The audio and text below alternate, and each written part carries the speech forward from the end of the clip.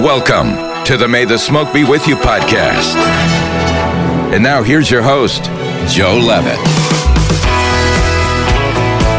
Welcome to another episode of the May the Smoke Be With You podcast.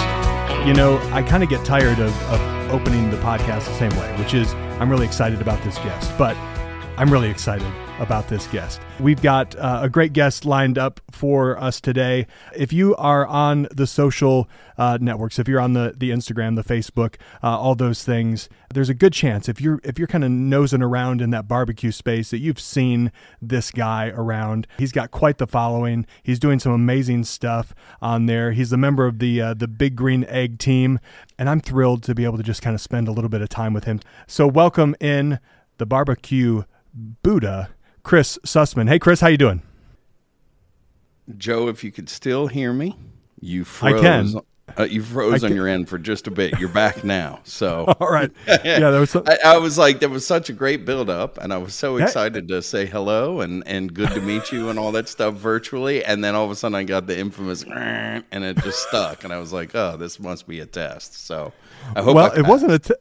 Yeah, I think you passed, but hey, welcome to the podcast, and we'll figure that out. We'll edit that. We'll do something, but there was some kind of a little technical glitch there. But welcome to the podcast, Chris Sussman. How are we doing today?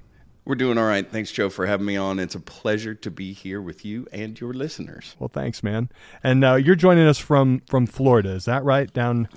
I'm in, and you know, everybody says when you move to Florida or you're about to move to Florida, it's hot in Florida. How do you deal with the heat? And typically, I'm answering that question during the winter when we are afforded such nice weather and we get to snub our noses at the rest of everybody.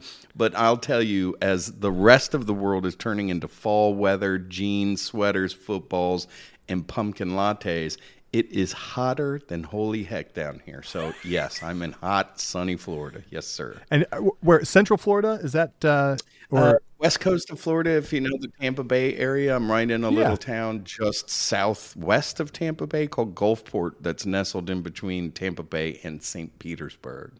Or St. Okay. That's a beautiful beautiful part of the country, but you're right. It is probably just feels like an armpit right now.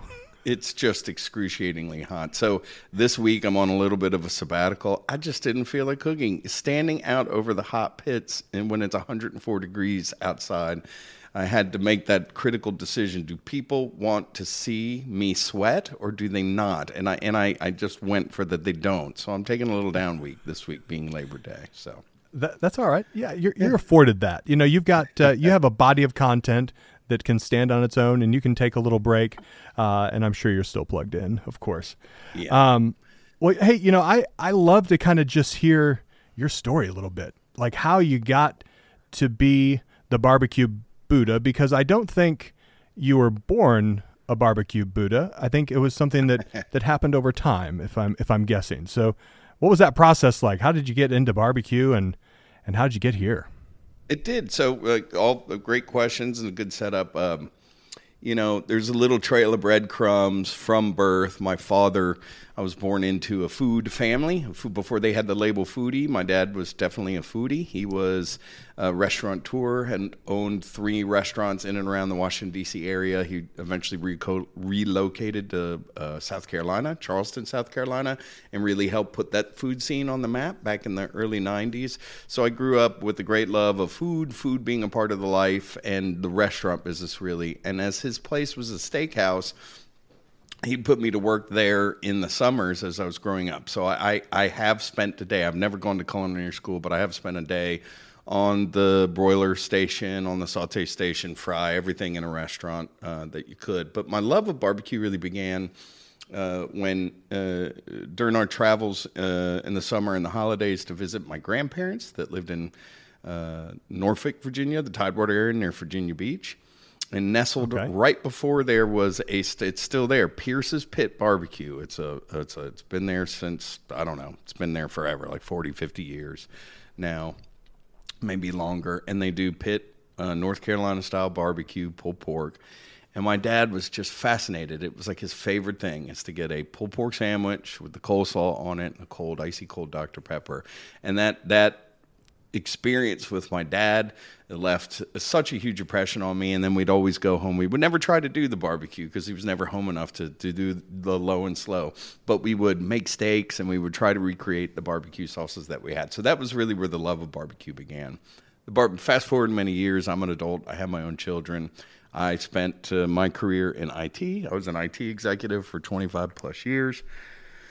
And I just, as a escape, I'm not a golfer, I'm not much of a sportsman in that way. So when a lot of my friends from work were golfing on the weekends or playing flag football or whatever they did, I cooked, and I would love to go out and grill.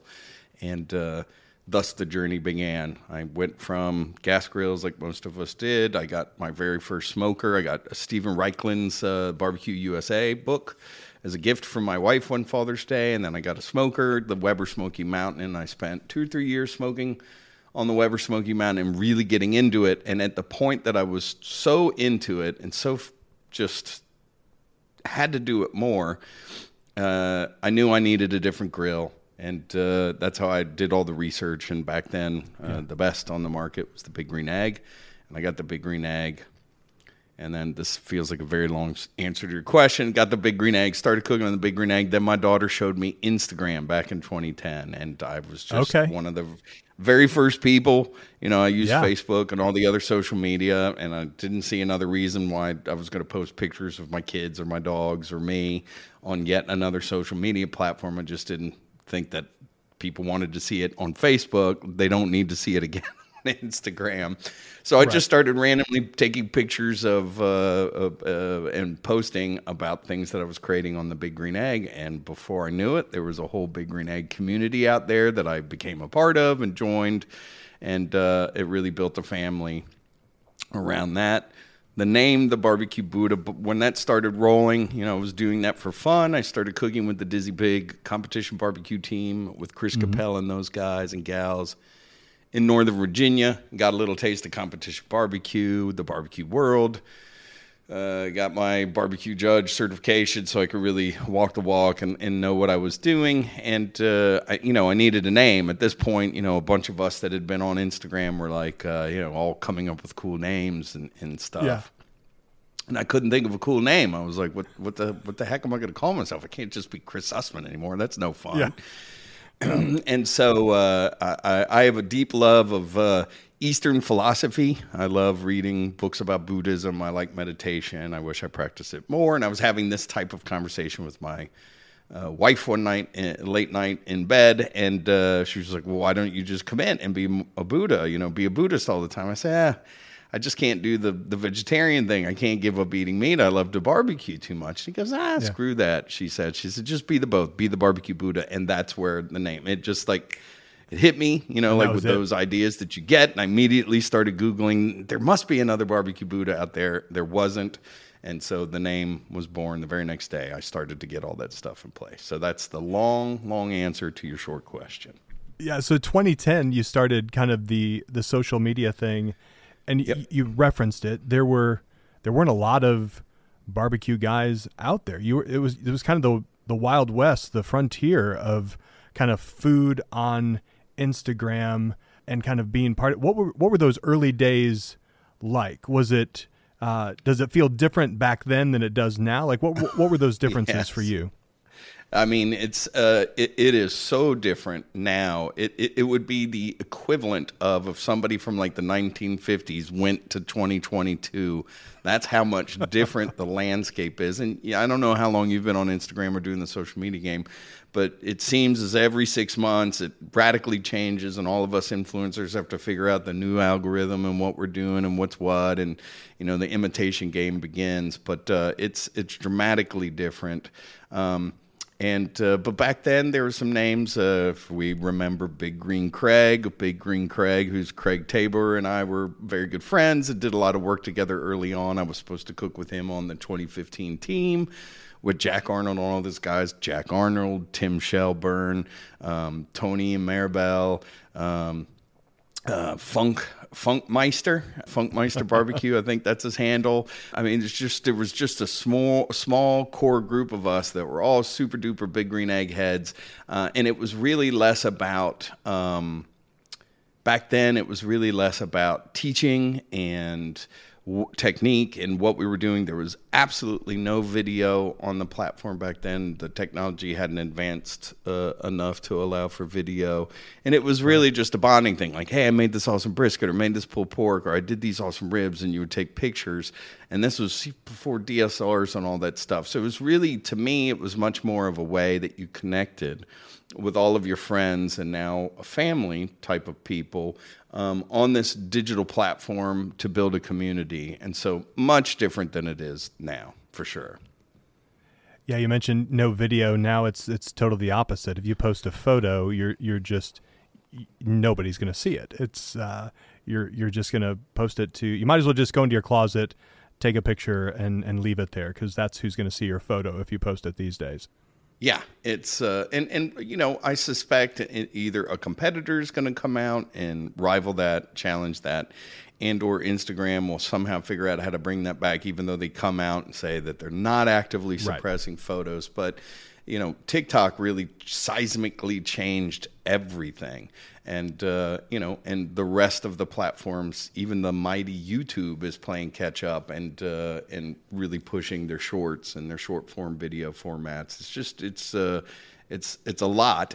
The good news is, especially for influencers and people today just starting, rapid ascension is possible.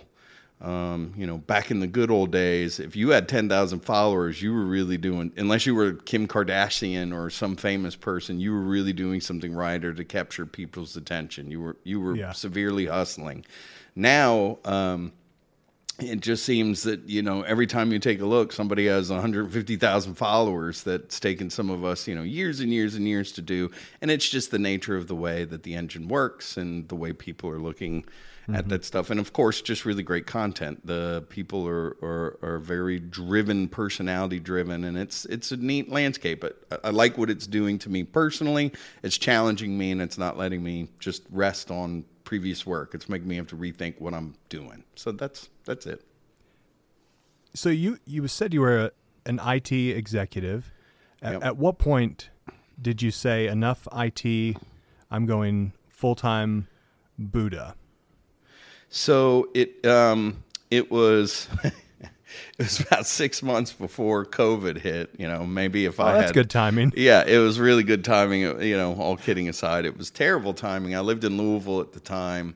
I bought a big smoker. You know, I'd convinced myself, oh man, I've got a big name in barbecue. I'm very well localized in Louisville. I'm going to start. I had all these breweries and bars signed up to have me come and cook. I had my licensing. I was doing a lot of catering. I was doing a lot of events. It was all rapidly happening for me, just as I had wanted it to. And then COVID happened.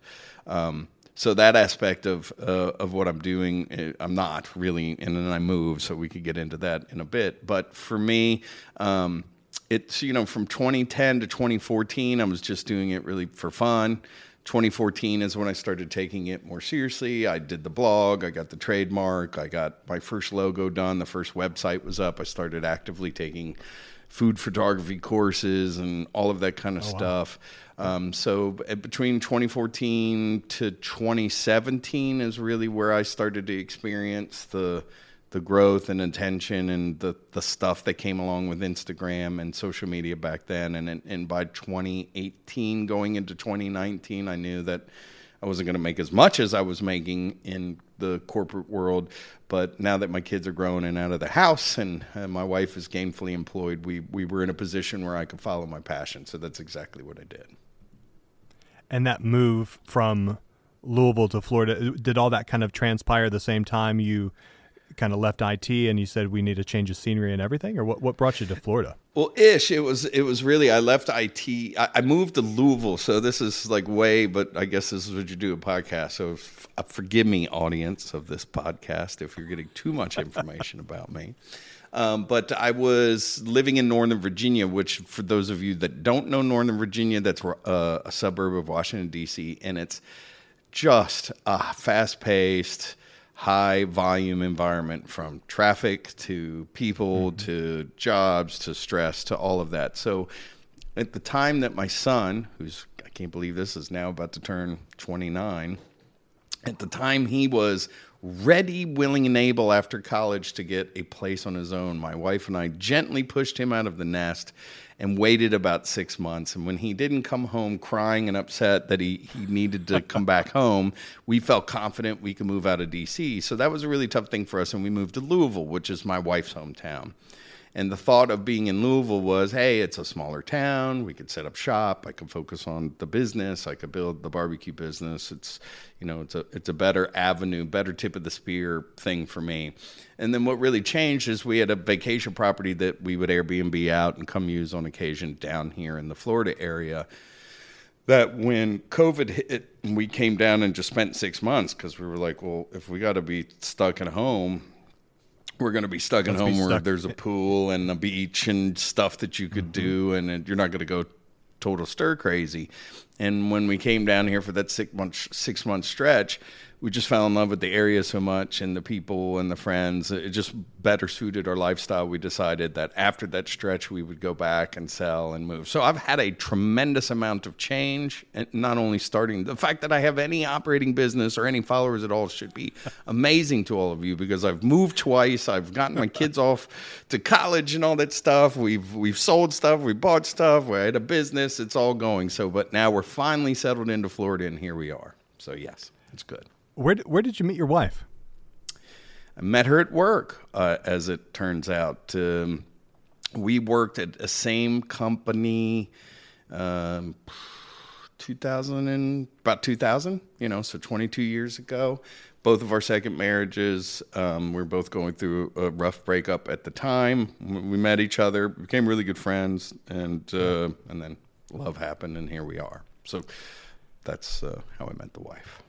And she has an affinity for the smoked meats, I hope? She loves barbecue. She has... That's a great question, actually. And for those of you all that know me and my life and Mrs. Buddha very well, you know this, and you're laughing probably right now. But she has this... I don't know if condition is the right word. It's actually a really great quality. I wish I had it to a certain extent. She has heightened sense of smell and taste. Like, she's one of those people that have did the blind tasting. She go, that's cumin. That's shrimp paste. I mean, she just can taste anything and know exactly what's in there.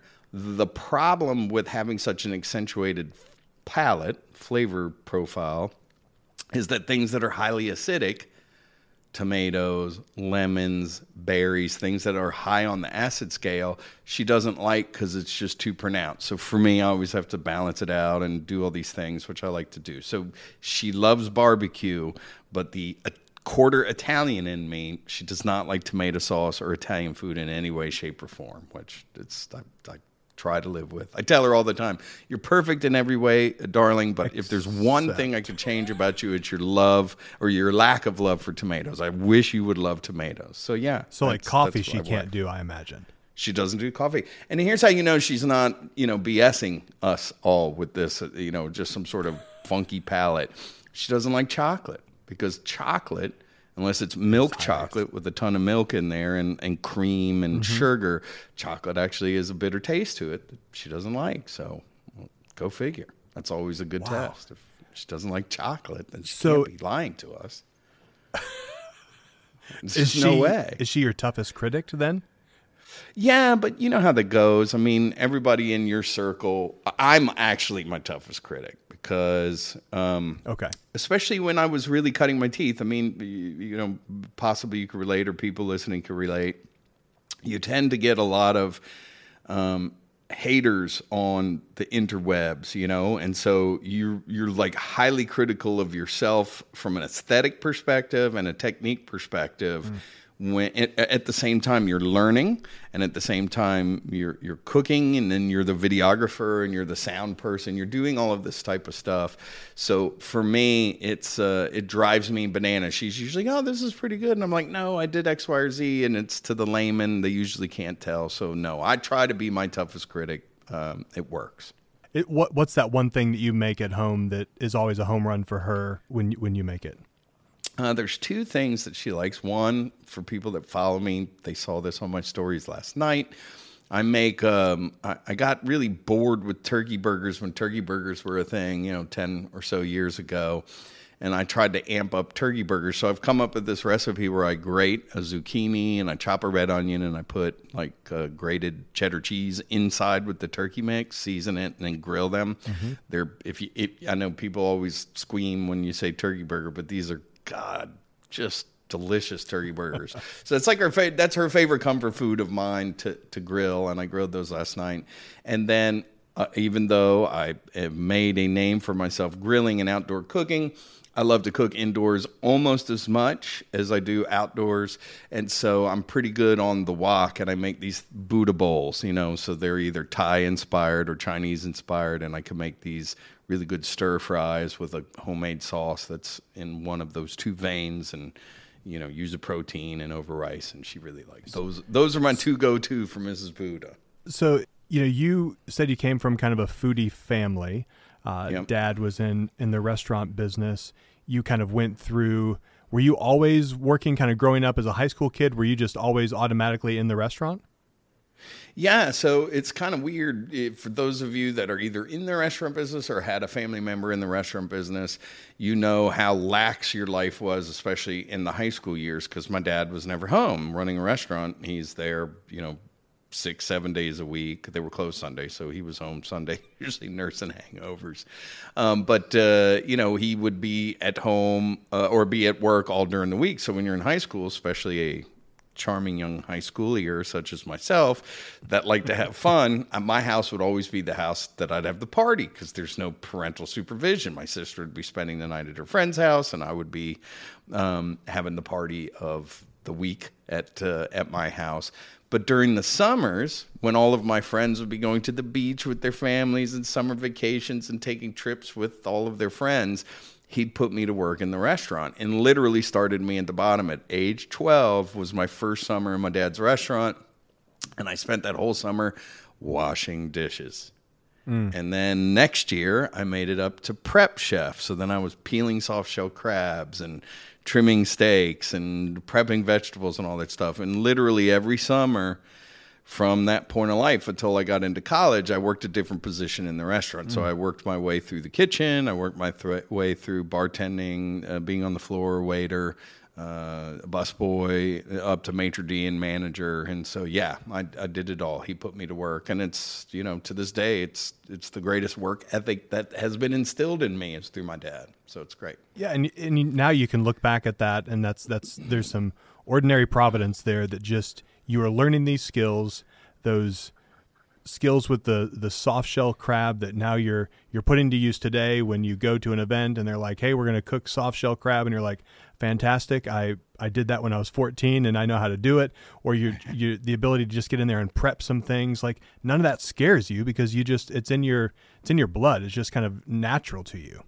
Yeah, and plus just the work. I mean, it's funny, but a lot of people that do what I do, it's great, and there's no disrespect to any of the people that I cook with or hang out with, but you notice you go to live events with them, and it's hard for them to disassociate from the social media aspect of, hey, this is what got me here to this event, compared to, hey, I'm cooking an event that's going to be feeding 4,500 people. I need to roll up my sleeves and put down the phone for 10 minutes. I need to actually work. And get to work. And so for me, that's always, even in the world that I do right now, it's always easy to do that work because I just grew up with that work ethic. When there's stuff to do, you just got to roll up your sleeves and do it, and it's what makes me tick. I love to work. Charleston is, for those that have been, know what an amazing food city it is right now. There are some of my favorite restaurants. Actually, one of my favorite barbecue spots there, Lewis Barbecue, is there in Charleston, and I absolutely love what John Lewis has done there. Talk about what your dad did in that city. I'm just kind of curious. You said he really helped put them on the map from a food perspective. What was he doing there in Charleston? What restaurants and what was he kind of responsible for in that food resurgence there? So he owned 3 restaurant concepts in the Washington, D.C. area in the late 70s, all through the 80s, and then he got out of it around 92, 93, I think was the year that he got out of business in D.C.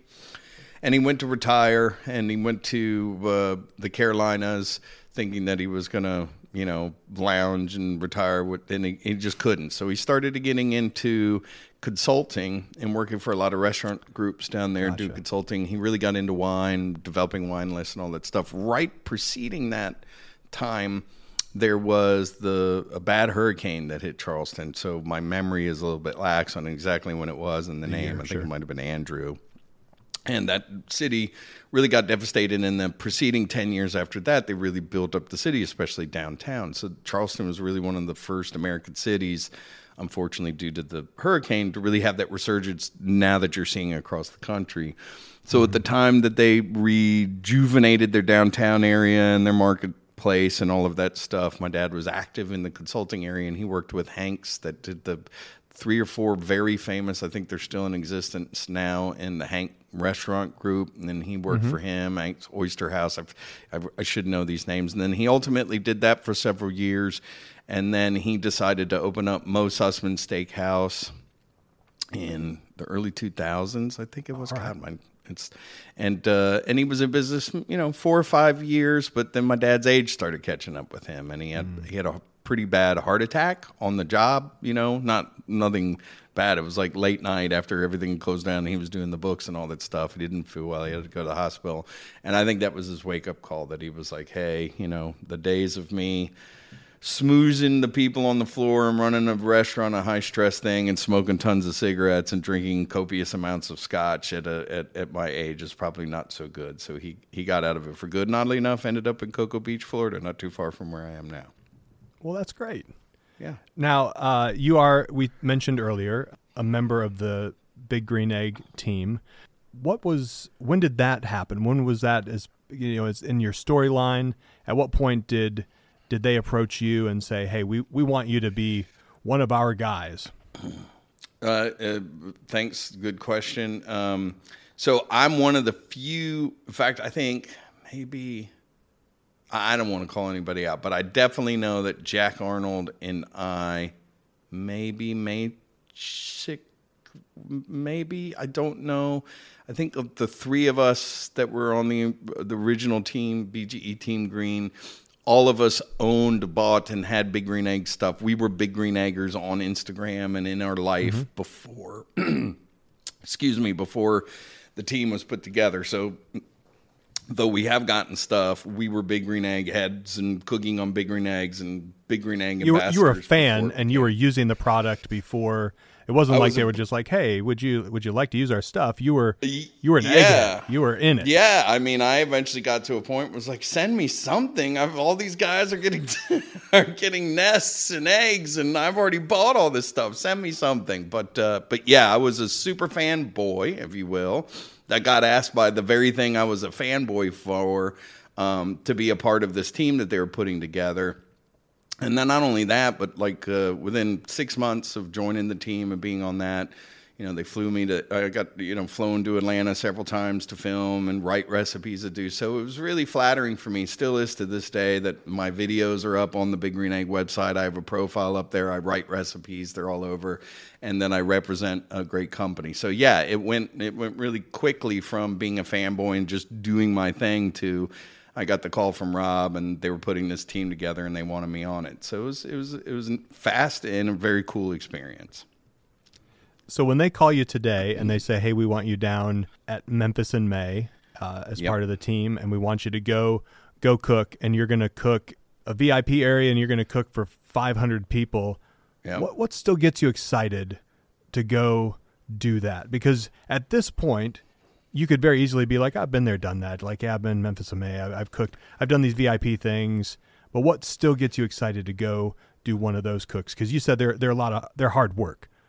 You mentioned that. It's very hard work. I mean, and Mel, that's why I love working with Mel, Dark Side of the Grill, because he's no schluff. It's a hard work. The two of us are a great team together. We worked at a Vegas event earlier this year, and then because of that, we worked so well, we were brought back in to do the Memphis in May event, and the two of us just are roll up your sleeve kind of people and work. Plus, we know how to put on a show and get everybody hyped up. So for me, it's in particularly since the move, I haven't gotten localized down here in Florida yet, so I'm not doing any live events or pop-ups or anything. I have yet to figure that out, and I'm doing that now with my wife. So for me, what gets me really excited about these events still to this day, despite the hard work, is getting out and meeting people. I'm not a celebrity per se, but I am a person that people feel connected to and feel like they know because of my personality on the internet. So it's really neat having that connection when I meet someone like you in real life. In actual real life, we get to shake hands, hug, have a beer, share the barbecue and talk all that type of stuff. So that's first and foremost. This year was in particularly neat for me because I've done Memphis in May a couple times before, cooking in Barbecue Alley, which is a featured event that Big Green Egg sponsors inside of Memphis in May, where they bring in a bunch of pit masters from around the country and they serve people barbecue. Because people that go as civilians to barbecue festivals think they're going to be eating barbecue all day long, and they don't. They eat hot dogs and waffle fries and what the vending trucks are. So Big Green Egg puts on this thing, Barbecue Alley, where they've got demonstrations by Big Green Eggs in the middle of the event, but people can walk around and get a rib or brisket and baked beans and the real barbecue experience. So I've done that for many years. But this was the first year that I had been asked to cook in the VIP tent. And so it was very exciting for me because the first time they did this, Matt Pittman from Meat Church was the VIP cook. And then he did that for a couple of years. Then Dr. Barbecue from Dr. Barbecue was the VIP cook. And then now I got passed the baton. So, talking about standing on the shoulders of giants, being able to follow in the footsteps of people like Matt Pittman and Dr. Barbecue was a big bonus for me. Yeah, and I think even there's a wonderful humility about what you just said too, just kind of recognizing that there are folks that kind of went ahead of you, that kind of laid the groundwork for you, that are, big celebrities in this area, and I really appreciate that kind of humble spirit. Yeah, to me it's really every time I get myself checked in the ego game, we're like, oh my God, I'm somebody for this, that, or the other. I just have to remind myself, and this is where the Buddhism stuff comes in, to be very mindful of that is, to me, none of this is a zero-sum game. You don't have to lose for me to win and vice versa. So there's room enough for all of us. And you may have seen 2 million brisket videos or blog posts, but some people gravitate towards me as a personality, and some people gravitate towards someone else. So it's no disrespect to them or to me that we're doing the same thing or in the same swim lane. And I have found in my experience, that keeps me sane, from playing what in there, and then 2, it keeps me humble, which is where I want to stay. I don't ever want to. I have a physically large head, as your viewers may see if you use the video from here, but I don't want to have an ego-sized head to match my physical head. So you're very similar to me a little bit, I think, in the in your journey through, like, your smoker journey. I started gas grill as well, then kind of went to a char griller dual thing, something. I had a firebox on one side, a gas on the other, and then went to the Weber Smoky Mountain like you, and then didn't go green. I went red, so I'm Kamado Joe, but same style cooking. Great cooker. What do you think about the kind of the pellet revolution? Like, where do you have an opinion on that and what it has done or for barbecue in general? I do, and it surprises some folks, though I don't know why. I'm very pro live fire cooking for me personally, because I like the visceral nature of working with the flames and the ambiguity of what they're going to do and how they like the coals and what's the cooker doing now. And, I like all of those extra variables for me. It's just the way I've wired myself, too ADD to just have a button to push and to have it just work.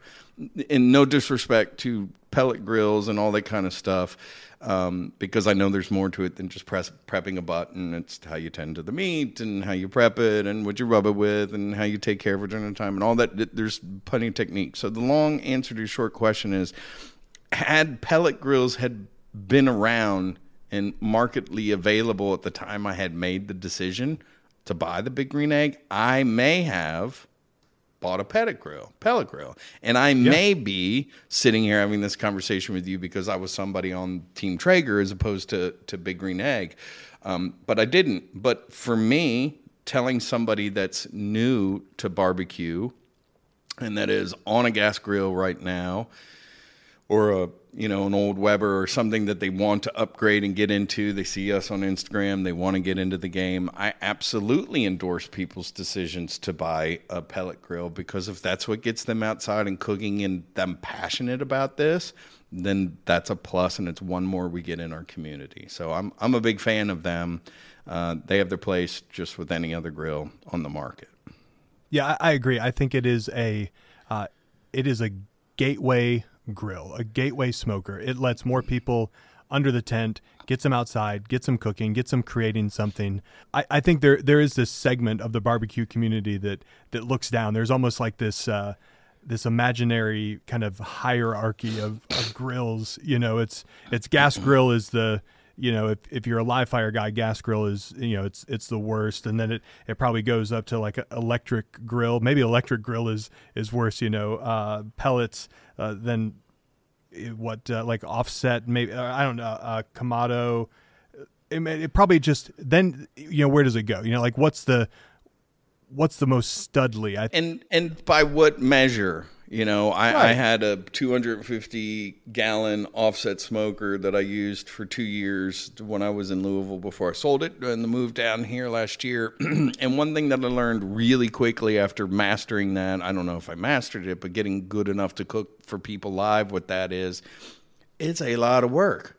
Yeah. There is a reason why, over the last 20 years, a lot of barbecue restaurants went away from the pitmaster and all of that, because it's not tenable to cook all of that and to have it fresh every day and not to be able to reuse that old fashioned way. You literally sit there tending the fire and doing all of that stuff for 12 to 16 hours. And then you've got to go pack it up and take it to the event to go serve at the event. So they're long days. And I'm not ashamed to admit that. I'm glad I went through that experience.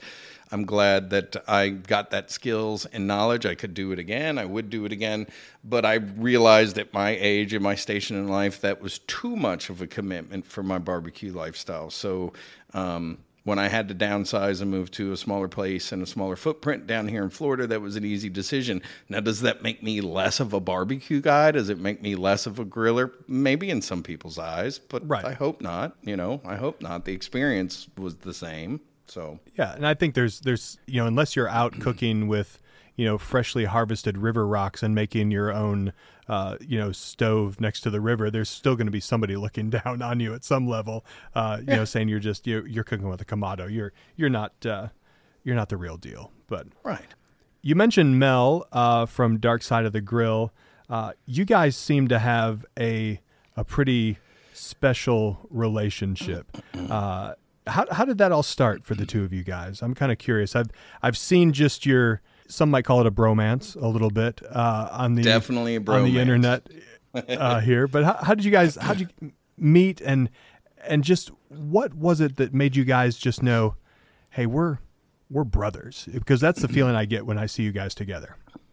So you can't help but love Mel. I mean, when you see him on the internet and all of his shtick and all the kind of stuff that he is, it's immediately charismatic and you're drawn to him. It almost doesn't matter what he's cooking, right? The way he pronounces things and all that stuff. So just from a pure human element, I was attracted to Mel just on his feed going, man, when you get these little tidbits of him doing X, Y, Z, they're really interesting to me. It makes me stop and watch his post or look at his post.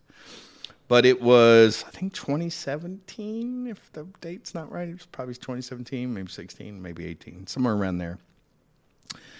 It was an Eggtoberfest where they brought in more of the BGE Team Green people, a lot more. The first year when they had it for the first time, it was just Melissa Riome, Grill Mama, if we remember her. And Chris Campbell from Campbell's Barbecue. We were the first 3 BGE team members to cook in an Eggtoberfest. That was way back in 2016, somewhere along those lines. Yeah. But the one where they brought in a big group of us, Captain Ron and all these people, Mel was one of the people they brought down. And he was a guy I was really curious to meet because, and I'm sure like most of you that have seen his stuff and don't know him personally, have the same thought. My thought was, it's all BS. Mel has this character, and there's no way in the world he's actually like this. He's going to be this nebbish, quiet guy in the background or wear a hat and a fedora. I didn't know what I expected, but I didn't expect him to be exactly as he was, if not better in real life. So we meet this weekend, and the Oktoberfests are a lot of work, but they're a lot of fun. And so Mel and I meet, and as I'm getting to know him over the weekend, I'm really starting to see this guy is really, he doesn't pretend. And then we discover we have lots of similar interests. We love drinking bourbon. We love smoking cigars. So what do? You know, at the end of the first day one, you know, we're the guys closing down the bar, smoking cigars, drinking bourbon. We're the first one at the festival the next day setting up and cooking. I'm like, okay, I like this guy's work ethic. He plays hard. He works hard. That's my motto. That's what I want to do. I'm not there just to show a pretty face. I'm there to work, right? So we worked the whole day long. Then again, played very hard that night.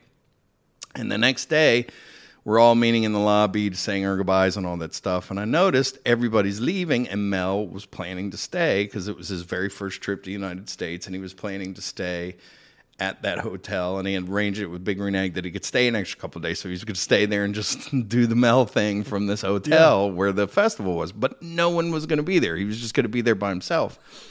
And at this point in time, Chris Campbell, who lived about 2 hours away from, or he still does, lived 2 hours away from Atlanta, Georgia, was having a Oktoberfest after party at his house. So he got all this amazing food from our sponsors, Lobster Anywhere, Snake River Farm. Everybody sent food down there.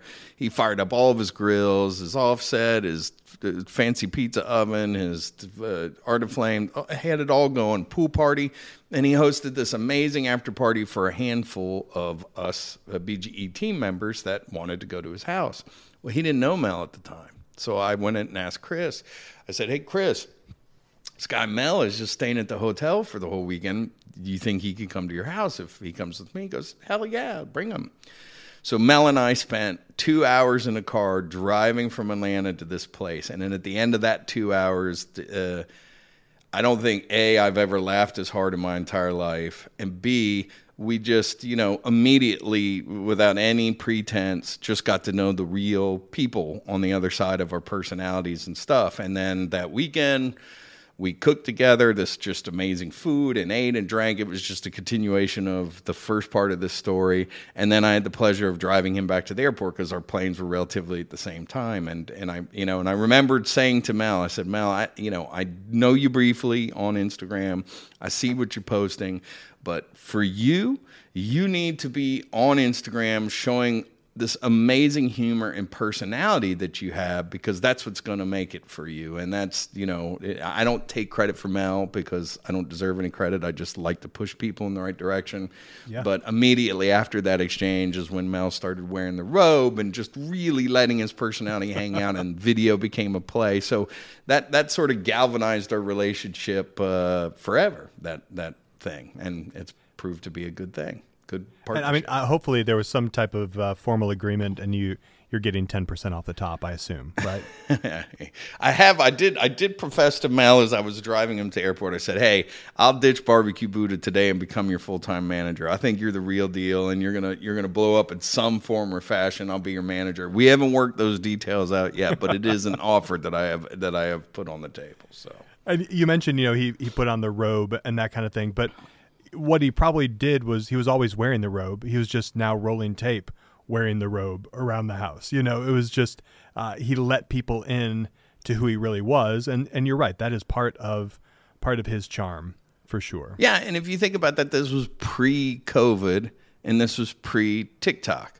So at this point in time on Instagram, if you go back 4 or 5 years, pictures were king. If you had that kill shot of your finished dish or your brisket or the sliced meat or whatever have you, it had red and green in it. Oh my God, you were going to get, 100,000 likes and all that other kind of crazy stuff.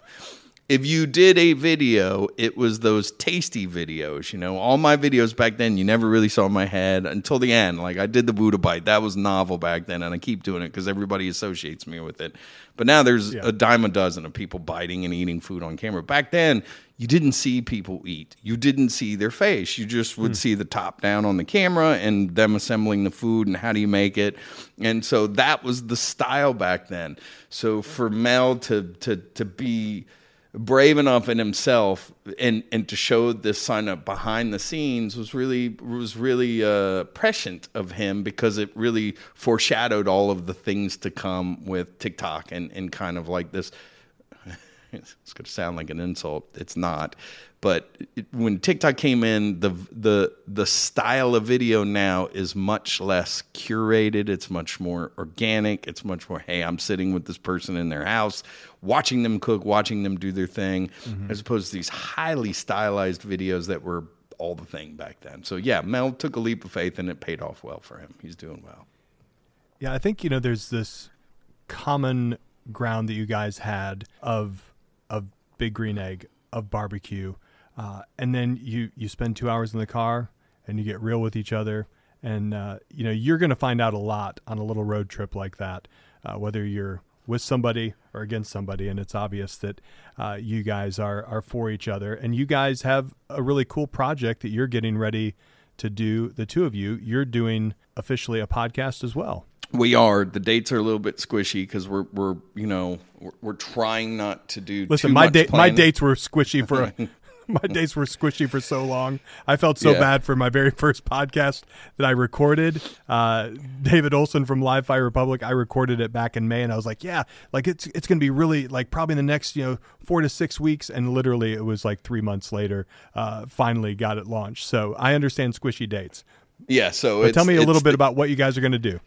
So it's, during the pandemic, one of the things that Mel did with one of our other BGE teammates, Titletown Grillers, they started this weekly after the cook Instagram live session where they would just, after they finished cooking for the day, they would sit there and drink bourbon and smoke cigars and just chat, and they would have a person on. And that did pretty well. Mel built a pretty good audience for there. Chris got busy once COVID sort of ebbed and he had to go back into work and all that other stuff. Commitments took him away from doing that. So I filled in there for a while because the chemistry between Mel and I is so well, as we've outlined here. But our goal when we really started to do this, and what we really were talking about in person and offline, was this is great, but there's a lot of limitations to Instagram Live. You can't, the sound quality, I tried to figure out the sound quality, I tried to improve it, and we never could. And we wanted this to have a bigger audience and a bigger reach, and we also wanted it to not be a chance to just sit down and drink and smoke on live on air. We wanted to curate a better experience and focus our personality. So we've dusted off after the cook. It's now going to be a podcast. It is a audio podcast, so it will be on audio only channels, but we do have a YouTube channel that we're setting up for it. We have a producer, so we've got a third party that's helping us put it and collate all the stuff that we record on Riverside and such in the background. We're working right now to get the professional voiceovers recorded for the introduction and the theme music and the artwork for the channel and the website all set up. So all of that's happening right now in the background, and Mel and I are feverishly at work recording content and getting stuff in the hopper so that when everything is aligned and ready, then we could drop it and we could be ahead of the game. As you know, you don't want to be in a position where you get everybody excited, you drop an episode, and it's 6 months later you have another episode. So that's where we're in the process now. We're hoping to launch before the end of the year would be a goal, or maybe mid to late November. That's great. Well, we'll look forward to it, and of course we'll let folks know when you do get that out there. You mentioned you've got a love of cigars. You've got your own cigar, is that right? Yeah, that's a pretty cool thing. So thanks for bringing that up. One of my sponsors is cigarclub.com. I highly recommend it. If you use the code BBQ, BBQ, Buddha, BUDDHA, you get 20% off your first order. It's a really good deal. Look at that. And they, what their shtick is, look at that, shtick. Shtick for the stick? Shtick. Their shtick is they curate cigars based on your preferences. So you fill out like a profile, like a medium strong, and then they'll start sending you random cigars, and you grade them. I like this, I don't like that. And over time, you basically build your cigar DNA with their database to where you get the cigar shipment once a month with these curated cigars for your palate. Well, I've been working with them for a couple of years, and they reached out to me earlier this year on a project wanting to launch the BBQ Buddha cigar. And so I actually tested about 20 plus cigars, went through this whole process of determining which of the tobaccos and the wrappers and the binders and stuff that I liked. And once we got that all set, they came up with the cigar, and it's out on the market. It was released a couple months ago, and it's doing really well. I think we're almost sold out, so I'm excited about that. Well, that's cool. So you had to try 20 of them. Yeah. Was that, I'm sure at some level that was an enjoyable process, but at some level did it start to feel like, man, this is a lot of work, and this is like almost not enjoyable to smoke all these? If you do it where you just sat down and did 20 at one time, then yes. But there's a way to smoke cigars when you're sampling cigars that I didn't know. They taught me this that worked out pretty well. So I sort of did it like a March Madness thing. I had 4 rounds of 4 or 5 rounds of 4, and I would sit there on my porch, and I would have my cigar ashtray, and I would light cigar 1, smoke that for a couple minutes, take some notes, put that down, drink some water, kind of clear the palate a little bit, and pick up cigar 2, do the same thing, and do that all the way around the 4 cigars. And then then I would look at my rating thing, and I would, file them 4 to 1, 1 being the best. And then I would just smoke that one with the second one, a couple of more rounds just between those 2 to make sure I didn't miss anything. And then that would be the winner from that bracket. And then the next night or the next day or whatever the time period was, I was in no rush. I would do the same thing with another 4 cigars. So I wouldn't smoke 4 cigars at one time. I would try 4 cigars. I would get it down to the one that I absolutely loved and then smoke that. So that would be and my then cigar enjoy for that the one night. and see. I'd enjoy that one. And then I had a list of my 4 favorite cigars. Then at the end, I smoked all those 4, doing the same test I did at the beginning, and that got me down to the 1. Well, we'll make sure we'll put the notes in our show notes there, the website cigarclub.com, and that discount code there, just in case somebody wants to take advantage before they sell out. And then will there be any more, or is it just like gone until you do another one? I think the first one did well. We may do other runs of that, just keep hitting that one because everybody really seemed to like that profile. But I wouldn't be shocked to see another collaboration in the future. I'd like to come up with because there's specific profile for bourbon drinking and cigars. I'd like to work on that one. So. Well, I want to move into kind of our bonus round here at the end. What kind of music do you listen to? I am I'm an old school Grateful Dead guy. I started seeing the Grateful Dead when I was in high school in 1983 and saw the Dead for at least 10 years after that. I stopped touring with them probably 91, 92. And by tour, how many shows overall?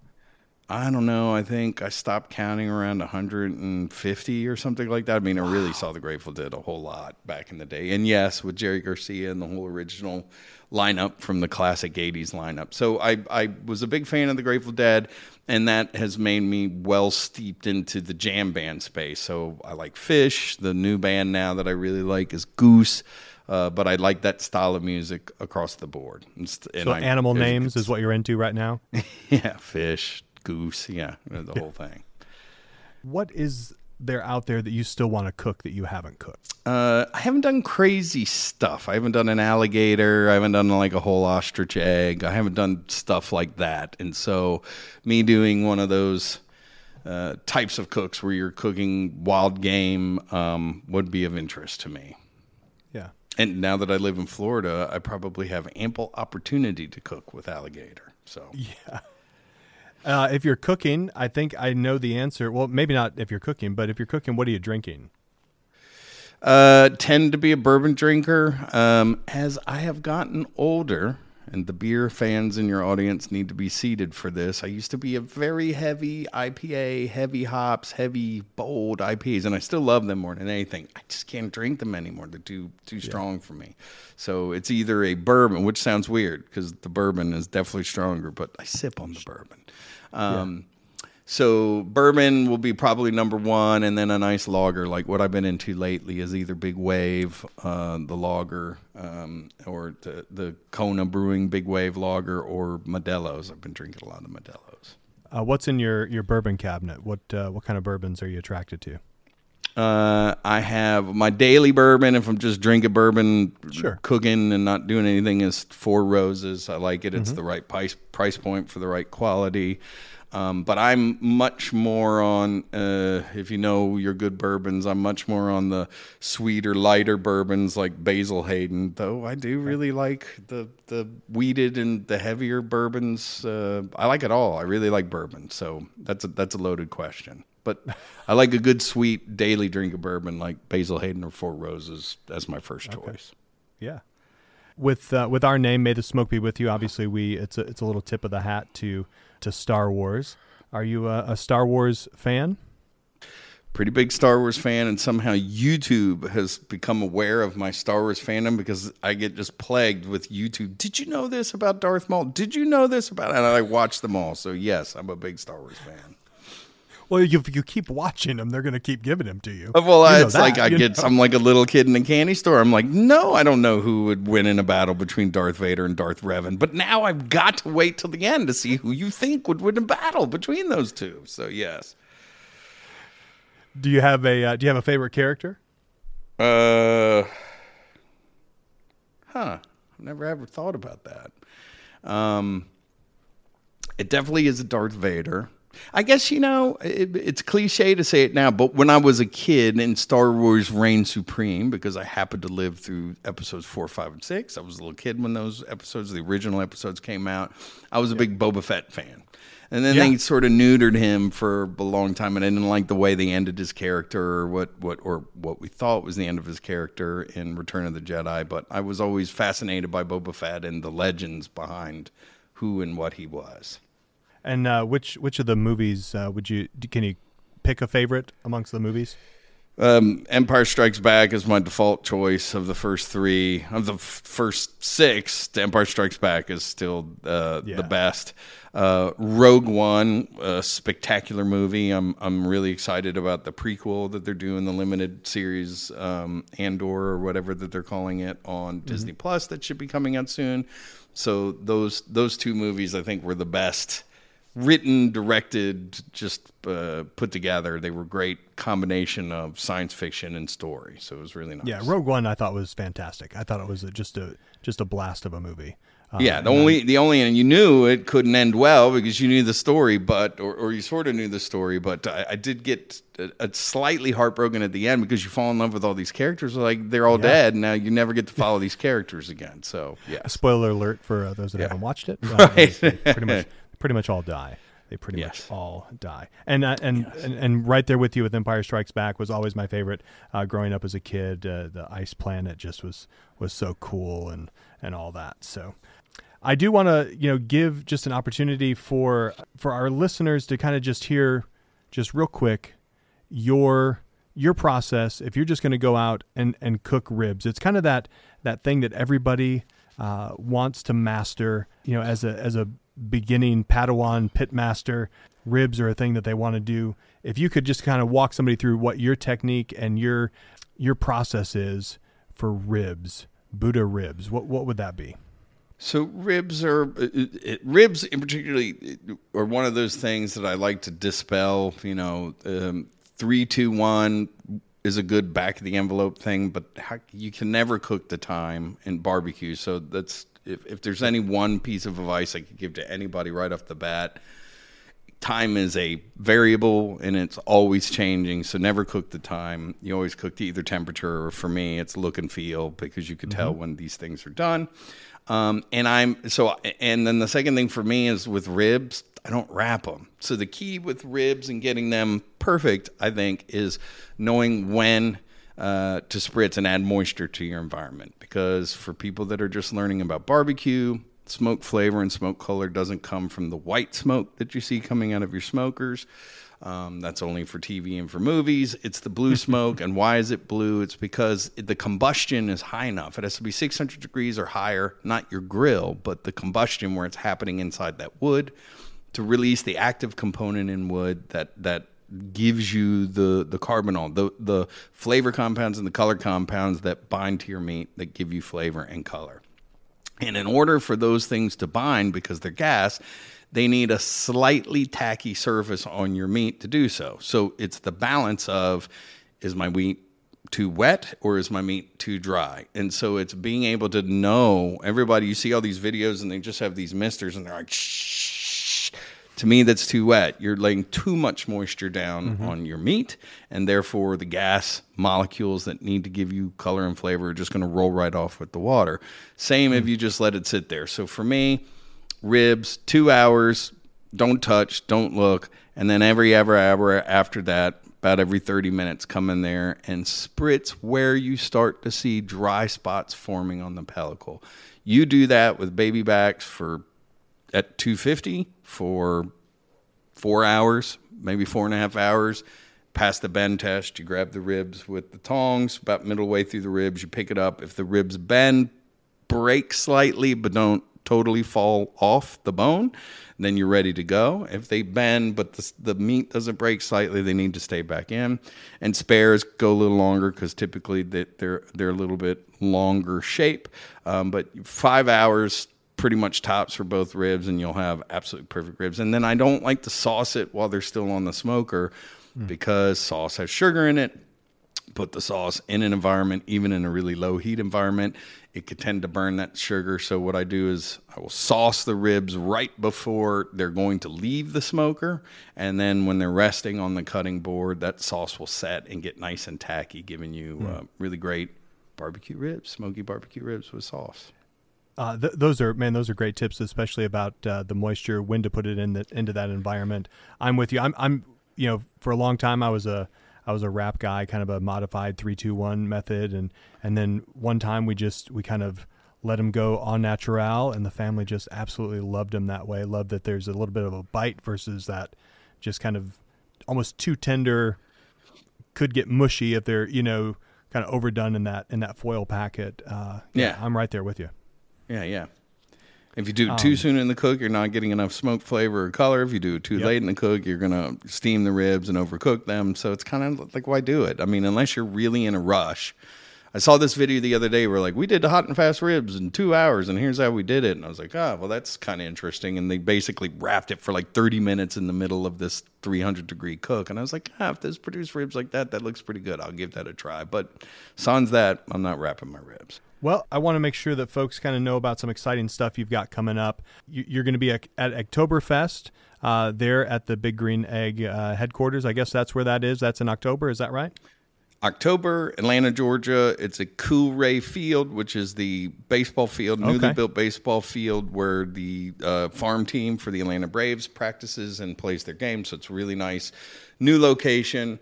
They're doing something different this year other than the location. The meet and greet is really going to be more of a welcoming party, and members of BGE Team Green will be cooking and doing demonstrations on the Friday night meet and greet event, as well as at the main demo stage the next day, hosted by Chef David Reed and Linky, for those that remember and know Linky from the Food Network show that she was on, and she's a big celebrity chef that works with Big Green Egg. So yeah, it's going to be, and it's the biggest lineup of the BGE Team Green members yet. So it's going to be interesting to get all of these people in one space doing their thing. I'll look forward to meeting some of these people for the first time and to working with everybody, mostly having a great time.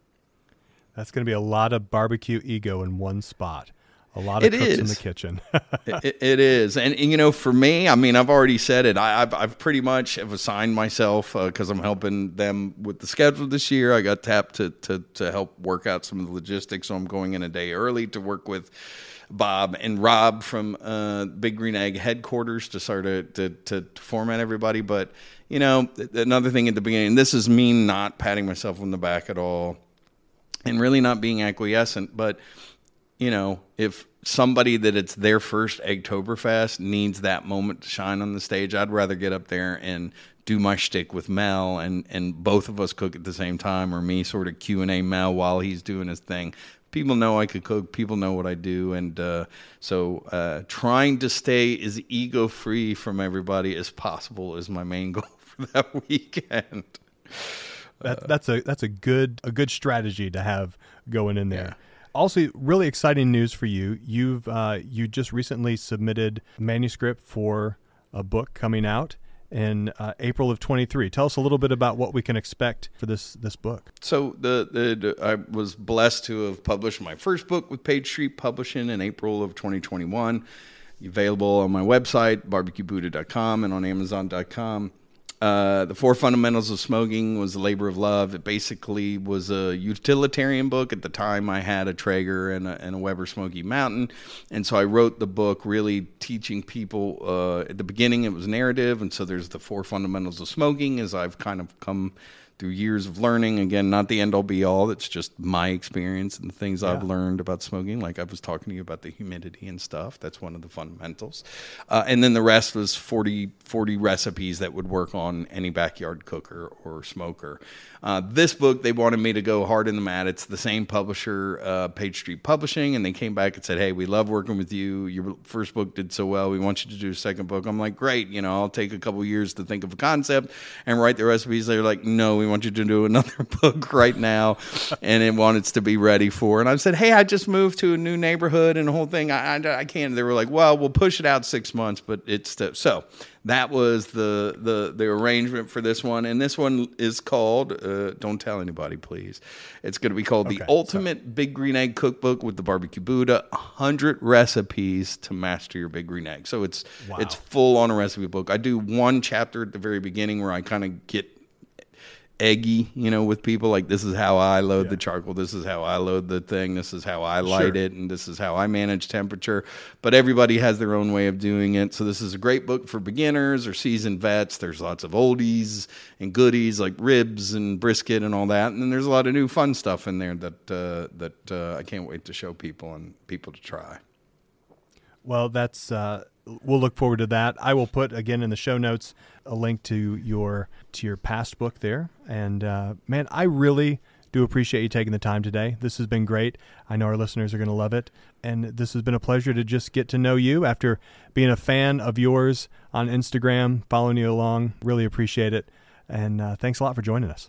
Well, Joe, you're a great guy. You're one of those people that just sort of popped up on my radar, interacting with content online and then watching your stuff, and your sort of integration of like talking like Yoda when you respond to posts, and your sense of humor that conveys when you create your post is infectious. So hopefully we'll have you on our show one day and return the favor. But it was my great honor being a guest of yours for today. That's very kind. Thanks a lot.